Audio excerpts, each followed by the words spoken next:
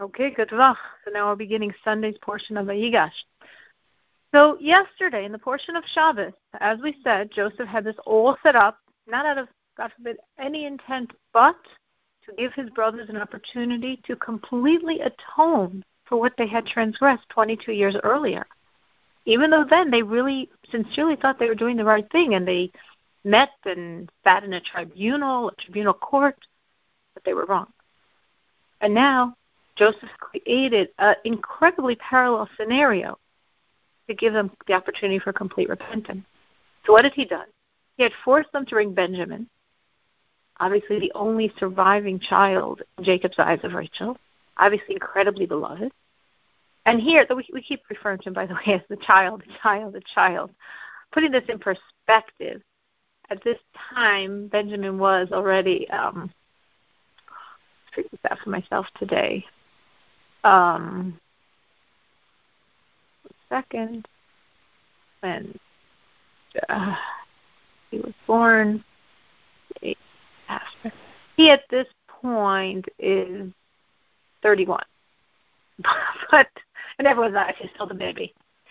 And Joseph forced them to bring him down. And then when they came, Joseph is so nice to them, but he's especially nice to Benjamin. He has him sit next to him. He gives him 5 times as many presents. In other words, if there's still that jealousy issue, hey, it could flare up right now. And then very conveniently, he creates a way for them to get rid of him.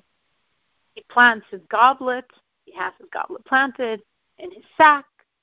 And Benjamin is apprehended. And the servant says, okay, you guys are free to go. We have nothing against you, but he's coming back as a slave. Perfect opportunity if they were holding where they were 22 years earlier. But thank God they were not. And they said, no way. We're all coming back as slaves. We're not letting him take us. Don't take him. They all go back. They all demand his freedom, or they're all going to be slaves together. In other words, let's stay here and we'll create a rebellion and destroy the whole city. What do we care? 2 of us killed out Shechem. All 11 of us can definitely take down Egypt. But the main one, as we're going to see now, is Judah. Because, again, Judah had promised his father Jacob, I'm going to take care of the boy. It's going to be on my head, in my stead.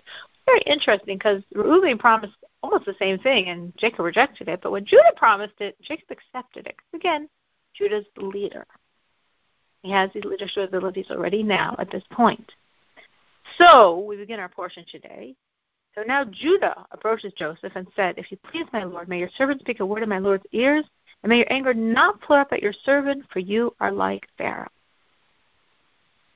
So first, Judah says, let my words enter your ears.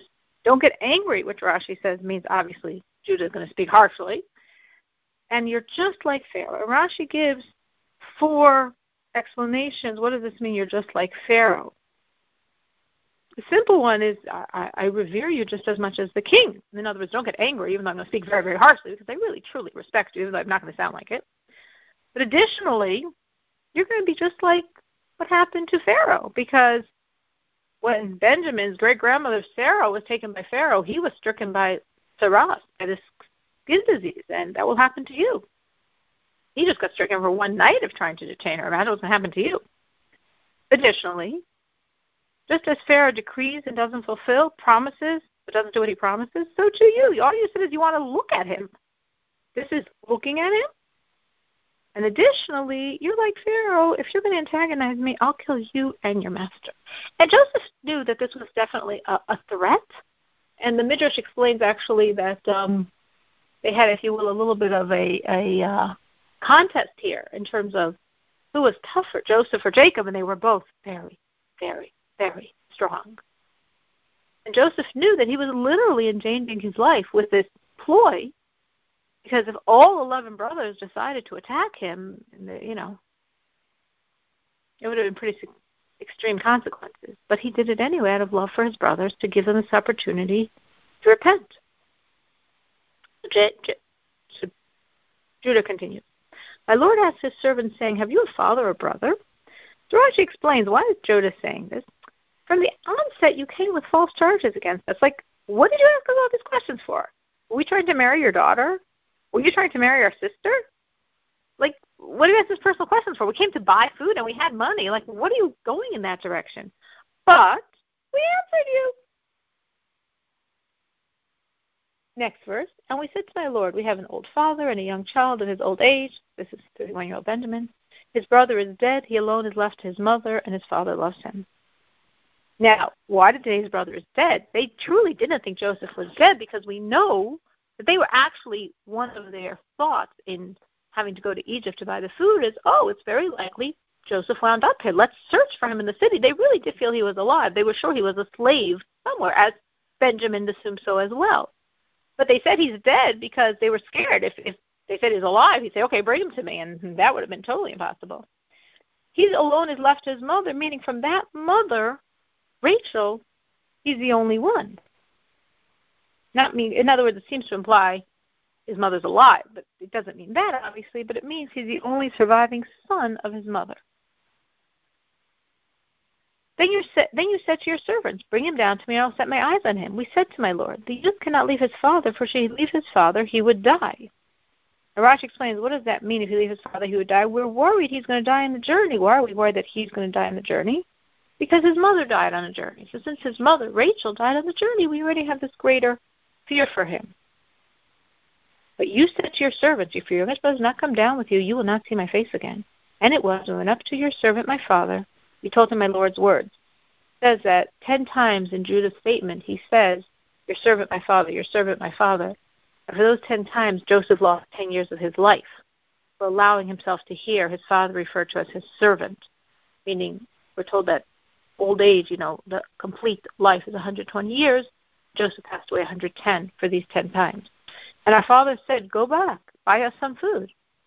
And we said, we cannot go down. If our youngest brother is with us, then we will go down, for we cannot see the man's face if our youngest brother is not with us. Then your servant, my father, said to us, you know that my wife bore me 2 sons. One has left me.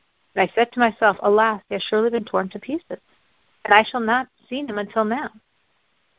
And should you take this one too from my presence, and disaster befall him, then I will have brought down my old age in evil to the grave. Now, Rashi explains, why was Jacob thinking that disaster was going to befall Benjamin if he takes him to Egypt? I mean, what was the big deal? But we know that the Satan, the accuser, prosecutes at a time of danger. So taking Benjamin and bringing him to Egypt was putting him in this dangerous situation where disaster could befall him. Now, what did Jacob mean? You're going to bring down my old age with evil to the grave. So Rashi explains that when Benjamin was with him, through Benjamin, Jacob was consoled for the death of his mother Rachel, for his brother Joseph. So if you take Benjamin and something happens to Benjamin, it's like I'm going to lose all 3 of them on the same day. Rachel, Joseph, and Benjamin will all be gone to me if Benjamin is taken.